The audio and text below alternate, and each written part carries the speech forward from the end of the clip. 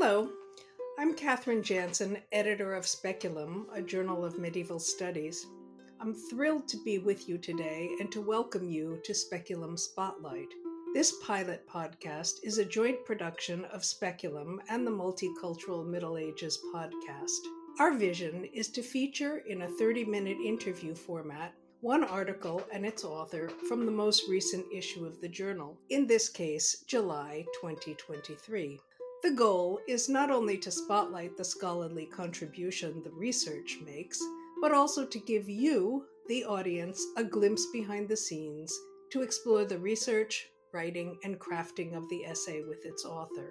Following the advice of the editorial board of the journal and the preferences of the MMA members, we've decided to use this pilot podcast to highlight the scholarship of an early career scholar. In this case, we have selected an article from the July issue entitled Transclimates of the European Middle Ages, 500 to 1300, by Francois Charmai, who is a PhD candidate in the Faculty of English at Christ's College, University of Cambridge.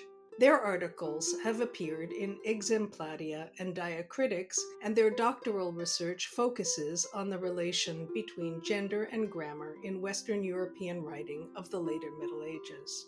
Our host, who is conducting and producing today's episode, is Logan Quigley, who received his PhD from the University of Notre Dame in 2022. So without further ado, I hand the mic over to Fran and Logan.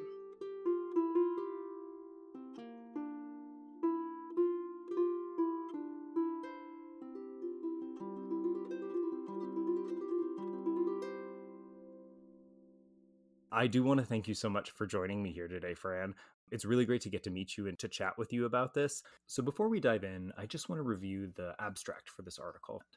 This article, Transclimates of the European Middle Ages, 500 to 1300, gathers evidence of a distinct strand of writing in Western Europe from the 6th century onwards, which concerns itself with the relation between the seasons and sexual difference in humans, and particularly in discussions of Tiresias. From this tradition emerges what this article calls transclimatology, a conceptualization of seasons as gendered, of the climatically ordered procession of the seasons as transgendered change, and of this change having a direct effect on the bodies of people, or, indeed, of people's bodies having a direct effect on the climate. This article's aims are therefore threefold. Firstly, it uncovers a tradition of mythographical exegesis, or the climatological interpretation of the myth of Tiresias, and it shows that mythographies across the 500 to 1300 period engaged in a debate around the significance of Tiresias' transitions. Secondly, this article shows how two major literary works of the late Middle Ages, Alain of Lille's De Planctu Naturae and Jean de Meun's continuation of the Roman de la Rose, responded to this intellectual tradition. It's with these two texts that a fully fledged transclimatology becomes actual discourse, rather than the potential implication it was in previous mythographical works. Thirdly, this article hopes to convince scholars, both inside and outside the medieval field, of transclimatology's import as an analytical concept. It therefore intervenes not only in medieval ecological studies, but also in the even younger field of medieval trans studies and their modern counterparts. So now that I've laid that out there, I want to heap a little bit of praise on transclimates. This article, it was such a wonderful read, both on an argumentative level, of course, but also I think in terms of the way you structure it, your writing itself, I was really taken with. It's really clear. It's very accessible. I think it's really intentionally structured in a way that I think makes your argument very present and again, very compelling. So I just have to say how much I enjoyed reading it. Thank you. Thank you for the invitation. It's such a joy to be here. And, well, what qualities there are in the article are certainly not due to me alone. I'm not going to read through all the acknowledgements in the article, but they're very long for a reason. A lot of people have helped me out, and all the editors for Speculum have done a really tremendous job of polishing this piece and making it ready for publication. It's been such a brilliant experience, and this is a wonderful way to celebrate that for me. Yes. That's something that I'd actually be really interested in hearing more about is the writing process that went into this piece, starting with maybe the discovery origin point. Where did you come upon this idea? How did you get started? I came, so the article is structured chronologically, and I came to this topic in a reverse chronological order. So when I was studying for my master's, I was writing about this 13th century French poem, The Romance of the Rose, and I was doing a trans reading of The Romance of the Rose. And the person who was supervising my master's work, Sylvia Hewitt, who's a really brilliant scholar, at one point I was noticing that there was some strange things going on with gender and with the seasons in The Romance of the Rose. And Sylvia said, well, I've seen something related in the Ovid Moralisé, the moralized Ovid, which is a verse translation of Ovid's Metamorphoses from the mid 14th century. And that verse translation comes with very extensive interpretations of each of the myths and the metamorphoses. And in the Ovid Moralisé, there's this idea that Tiresias represents the seasons and the seasons of genders. And that's where Sylvia had seen it, and she suggested that I link this to The Romance of the Rose. But it was a bit awkward because I was analysing The Romance of the Rose in light of something that had been written about a century later. So I thought, well, this is just like it ended up just being a couple sentences in the piece, but it was like an interesting little concept that the seasons had genders. And then I started work on my PhD dissertation, and I was working on The Plaint of Nature, De Planctu Naturae, which is a 12th century work of literature by Alan of Lille. And as I was writing on The Plaint of Nature, I saw it again. I saw the seasons and gender, and I said to my the supervisor for my PhD dissertation, I've seen this before in such and such. Maybe I should look into this. And Philip Knox, my PhD supervisor, he said, yes, you should. You should look into it. And he directed me towards Fulgentius, towards the history of mythographical writing. So the tradition of writing about classical myths in the Middle Ages. And I dove into that and fell down this huge rabbit hole. And that's how the article came to be. So it was traveling backwards in time along quite a weird reverse line. You do such a good job of balancing 8 centuries of sources across a really wide geographical area, sources that speak to each other, but also do not necessarily reference one another directly. And that's one of the things that I was really struck by with your argument. You point us toward how all of these sources speak to one another, invoke one another, echo one another, and participate in this tradition. And it's this tradition that you track across so much time. So I wonder what that experience was like for you, trying to track a discourse of thought, or maybe multiple discourses and modes of thought across 8 centuries, how you bring that together in your writing and how you balanced all of that. I think that it's very easy to rile up a medievalist by saying, this is a medieval idea, this is medieval, this is medieval, this is medieval. It's very irritating. From my perspective, as someone who works a lot in intellectual history, literary history, if anything is medieval, then it's the stability of the canon. It's this sense that people in Western Europe, writers are constantly returning to the same texts, and there's either a very strong constancy or a very strong awareness among the writers of their lineage. So in the case of mythography, Fulgentius's mythologies is really such a permanent presence that it allows certain patterns to repeat across very long spans of time in ways that are very consistent, that are very easy to identify. If you look at the title of my article, it's got the time span 500 to 1300. That's enormous. It's ridiculous. It doesn't make any sense. But I can do that, I think, because I'm looking at something extremely specific.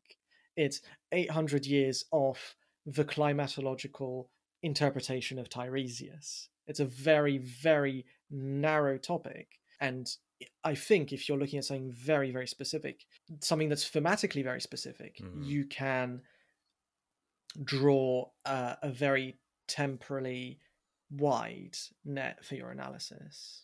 That's a great point. Speaking of thematic specifics, I'd like to follow up on and dig into that concept, your concept that you've coined here of transclimatology, specifically as it relates to Tiresias, his experience, their experience, her experience across time. You also track it as it occurs, as it's attached to Tiresias, but also as it unfolds outward and flourishes across different kinds of literature, different kinds of writing. I was wondering, first of all, if you might talk us through transclimatology, how you see it, and how you perceive it to be analytically useful for people in our field of medieval studies, but also more broadly. I define transclimatology as a way of thinking about the seasons as gendered, and of the climate as transgender change. If you believe that the seasons have genders and that those genders are different from one another, if you think summer is feminine and winter is masculine, then that means that the climate, which is the procession of the seasons across a year, for example, that makes the climate transgender because it's the passage from one season to the next. And I also more narrowly define transclimatology as thinking of the seasons as gendered, the climate as trans, and of that gendering of the seasons having some kind of effect on human bodies, or human bodies having some kind of effect on the climate. Because gender, transness, these are certainly what we think of as human concepts or concepts of the human. If those concepts apply to the climate and to seasons, that means that there's some kind of relation. And that could, for example, be a causal relation. One of the points that you make so thoughtfully in your article, and I think it's also with reference to other discourses of transness, Nicole Seymour's idea of organic transgenderism comes to mind and is something you bring up. But this notion of transness in your reading as something that extends beyond the biotic sphere and into the abiotic. Climates, of course, being something that are kind of outside what we traditionally think of as life, but something that nevertheless is incredibly fruitful for us to think of with relation to transness, transgenderism, trans studies. So for you, what is the importance of invoking the abiotic or of extending this realm of study and of thought? This relates to what you were just asking me about, what I think the import of transclimatology as a concept is. I think that this relates to just how expansive this transclimatological thinking is. Because in Nicole Seymour's concept of organic transgenderism, she's pulling out a modern and contemporary intellectual thread, which is identifying, for example, certain kinds of fish that change sex and saying this showcases that there's an organic precedent or organic reflections for human transgenderism.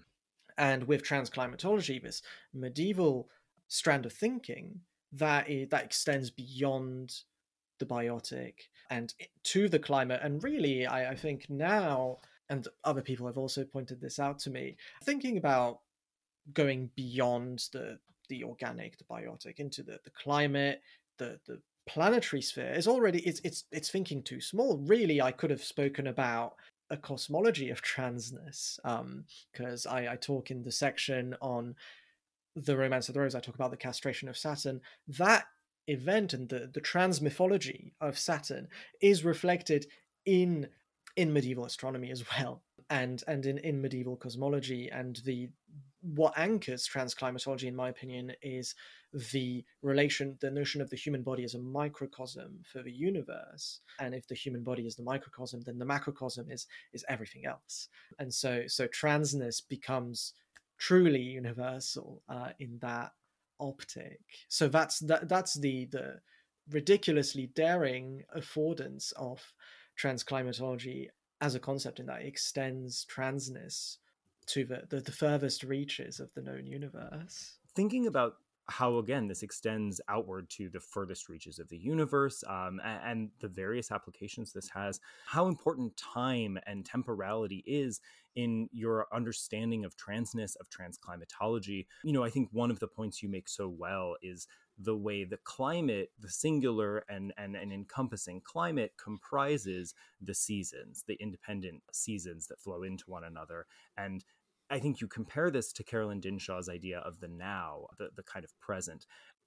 That's something that I'm really curious to also hear you talk about, is how you see temporality playing into your understanding, as you lay it out in this article, of transclimatology, and also maybe what we might understand differently about time, the way you've come to understand it differently through your study. The way that this Dinshaw's concept of the queerness of time, that comes in with the Third Vatican Mythography, which was probably written by Albrecht of London in the 12th century. This continuation of the mythographical tradition that is really outstanding for its wealth of sources and its intellectual agility.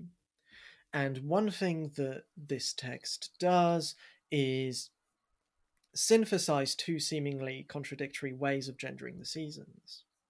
And the way that Alberic gets out of an apparent bind, which is to say that autumn is a season of insemination, which is feminine in one scheme and masculine in another. How to make that make sense while combining these two schemes, he says, it's okay, autumn is masculine, not because of any of autumn's properties, but because it's tending towards winter. So because winter is masculine, then autumn, which is somehow pulled towards or oriented towards winter, is masculine as a result of that. And so autumn's future, but also probably its pasts, because it's also preceded by a bunch of winters, is what determines its gender. And that, it seems, resonates with the way that Dinshaw thinks about time enabling surprising points of contact across and between moments in time and across and between different durations. So that's one thing. And then another answer to the question in terms of how transclimatology and the interpretation of Tiresias relates to time. One thing that's very, very surprising, it was surprising to me when I undertook this research, is that this medieval tradition of interpreting Tiresias completely transforms the meaning of Tiresias's transformation. Because in the classical version, in the Greek and Latin sources, it kind of looks like what we would call a story of detransition. Tiresias was turned into a woman, and then she turned back into a man, and then he was a man for the rest of his life, and then in the underworld after that. But this medieval tradition that looks at Tiresias as an allegory for the climate locks Tiresias into a cycle of transition, and so turns gender fluidity into a sort of condition of time within a temperate climate, at the very least. I'm thinking also about this discussion of time, and specifically your point about the way seasons slide into one another. We talk about them so discreetly, summer and then autumn and then winter, but like you've mentioned, they slide into one another. Autumn is always anticipating, hearkening toward, kind of yielding to winter. The beginning of winter is essentially the end of autumn. Let's just say there are multiple ways of understanding and seeing the seasons. And it's this multiple ways of knowing that I think, again, you treat really well and thoughtfully in your article. One of the points that you make specifically is the way that you, in your own research, worked to delineate between, but also understood that it's enormously difficult to delineate between medical and literary writings from the Middle Ages, but especially medical and literary writings that pertain to this subject. So I'm curious if you might lay out for me here, and for anyone listening, some of the differences in the ways of knowing that your medieval sources were working with, maybe than the ones we have today. And also then potentially reflect on what we might learn from those different ways of knowing for our own present time. This is very important to me, and this is certainly a sort of small micro argument that I like to sneak into different projects about the nature of medieval pedagogy in Western Europe and of epistemology in that time and place as well.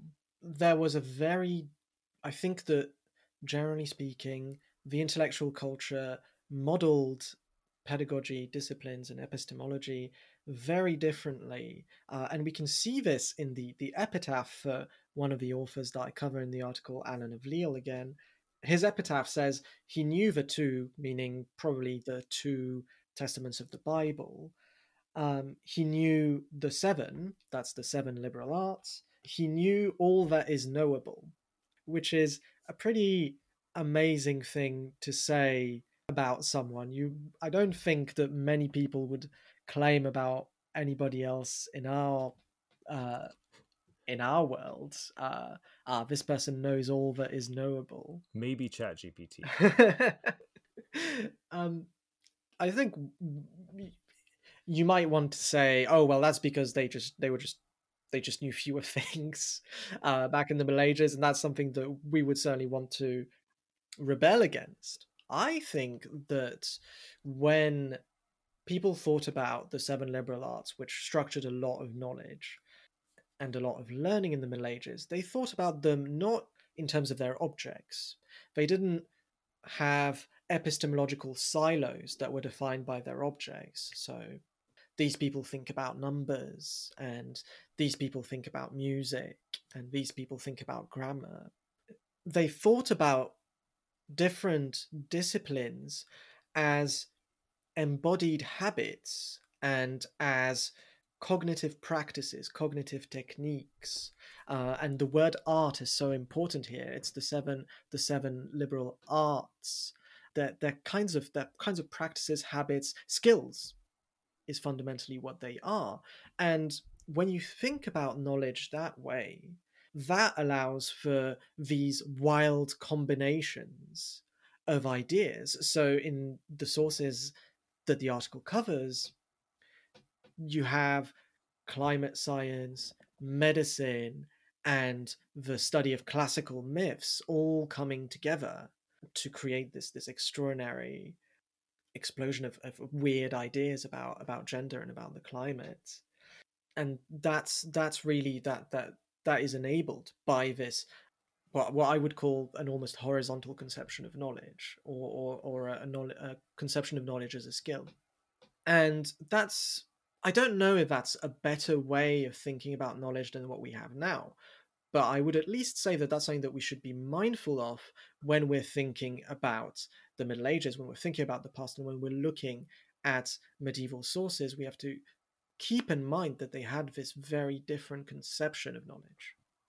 I see echoes of it and I don't know if you'd agree, but I feel like I see echoes of this in the debates that we have today across the world about the value of the humanities, of subjects like literature. These are really important ways for people to learn, not only learn content about the world, but to put together their understanding of how reality works, what reality is.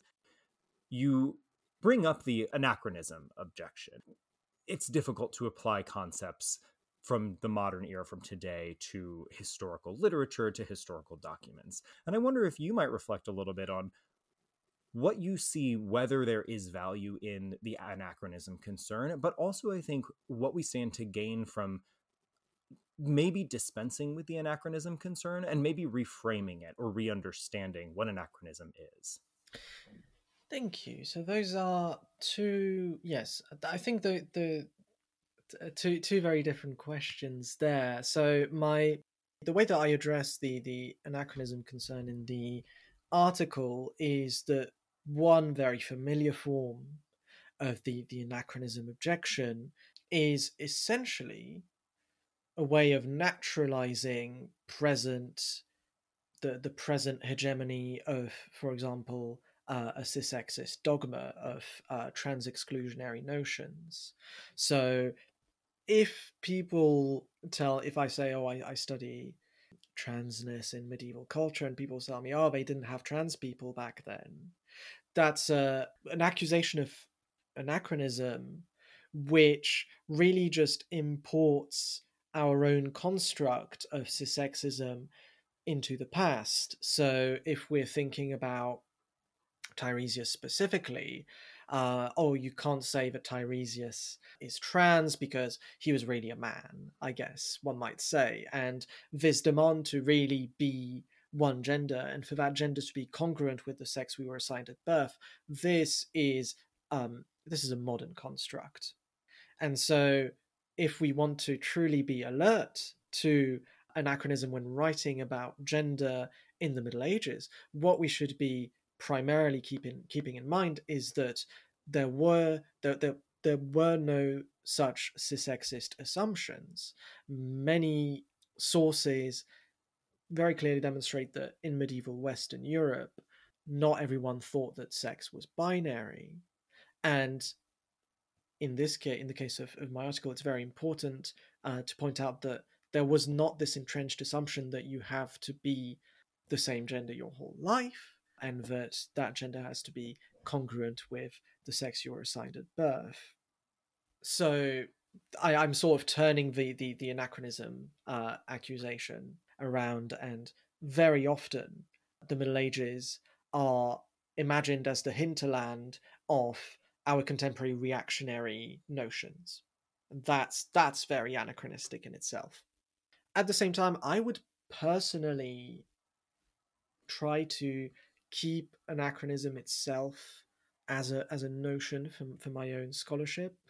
I think that it's a useful way to think about how much of my own ideas, our own era's ideas I'm bringing to these sources. It's useful to think about it, to keep it in mind, because if I maintain this awareness, I think that actually allows for the sources to speak back to me more forcefully. I think that transclimatology is not a notion that would readily emerge from our contemporary culture. And I think that it is all the more useful because it is strange to us in a way. I think that this question of anachronism is really important because I think one of the things that you do really well is in your article and throughout this conversation has been to help us think about how we might adjust our posture to historical sources. Maybe it's adjusting our expectations about what we might find there. Maybe it's adjusting the kinds of baggage we put on the sources, and then the strictures that we bind them with. What do we stand to gain from adjusting our posture to the past, to the medieval past specifically? I think there's a real sometimes when we say, and this is very there's something that's very important to liberation struggles that are at the center of this article, which are the struggle for trans liberation and the struggle for an end to the climate crisis.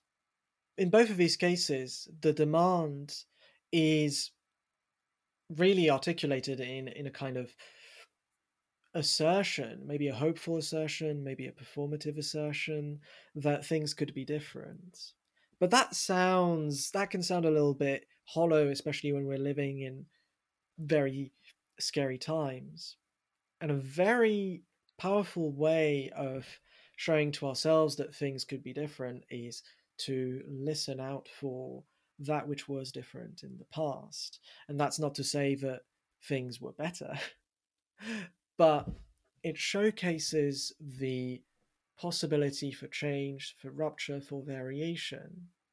And those possibilities become alive through a kind of anachronistic contact and through the seeing something completely alien emerge, this idea of a gender fluid prophet who is also a microcosm for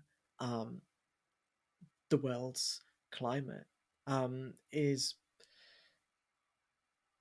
it's a window into a different kind of relation to the environment and to other human animals as well.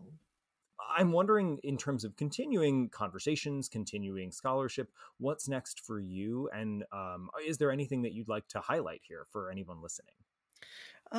Well, for me, this project is actually running parallel to my doctoral work. It doesn't come straight out of my dissertation. So the continuation of my thinking about transclimatology might be a little bit delayed, unfortunately.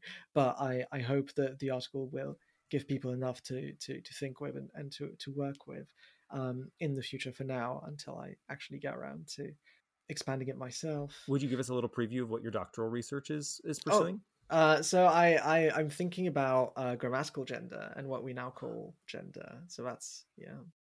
And then if people want to read more of my thoughts about medieval medicine and sex difference, I have an article in Exemplaria about Hildegard of Bingen's Causa et Curae.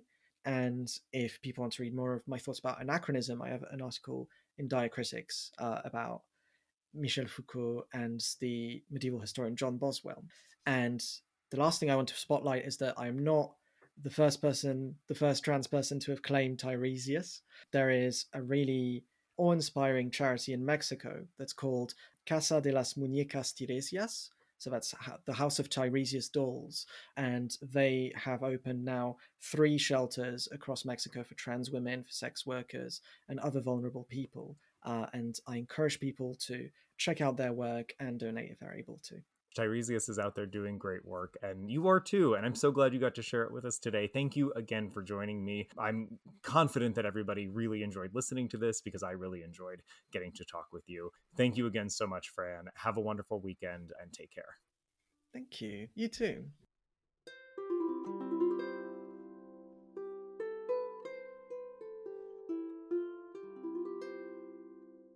Before signing off, let's give credit where credit is due. Thanks go to the MMA series producers, William Beatty, Jonathan Correa, Reed O'Mara, and Logan Quigley, who accepted my proposal for this collaboration with such enthusiasm and goodwill. I'd also like to thank the members of the Speculum editorial board who also enthusiastically supported this project, and particularly Mohammed Balan, who was signed on as one of the episode producers. I also want to acknowledge the Speculum staff, Taylor McCall, Carol Anderson, and Jane Mashew, and at the Medieval Academy of America, the Graduate Student Committee, Lisa Fagan Davis, Executive Director, and Chris Cole for his technical support on this project. Music for the MMA is by Anna O'Connell. I'm Catherine Jansen, editor of Speculum, a journal of medieval studies. Speculum is the journal of the Medieval Academy of America and is published quarterly by the University of Chicago Press.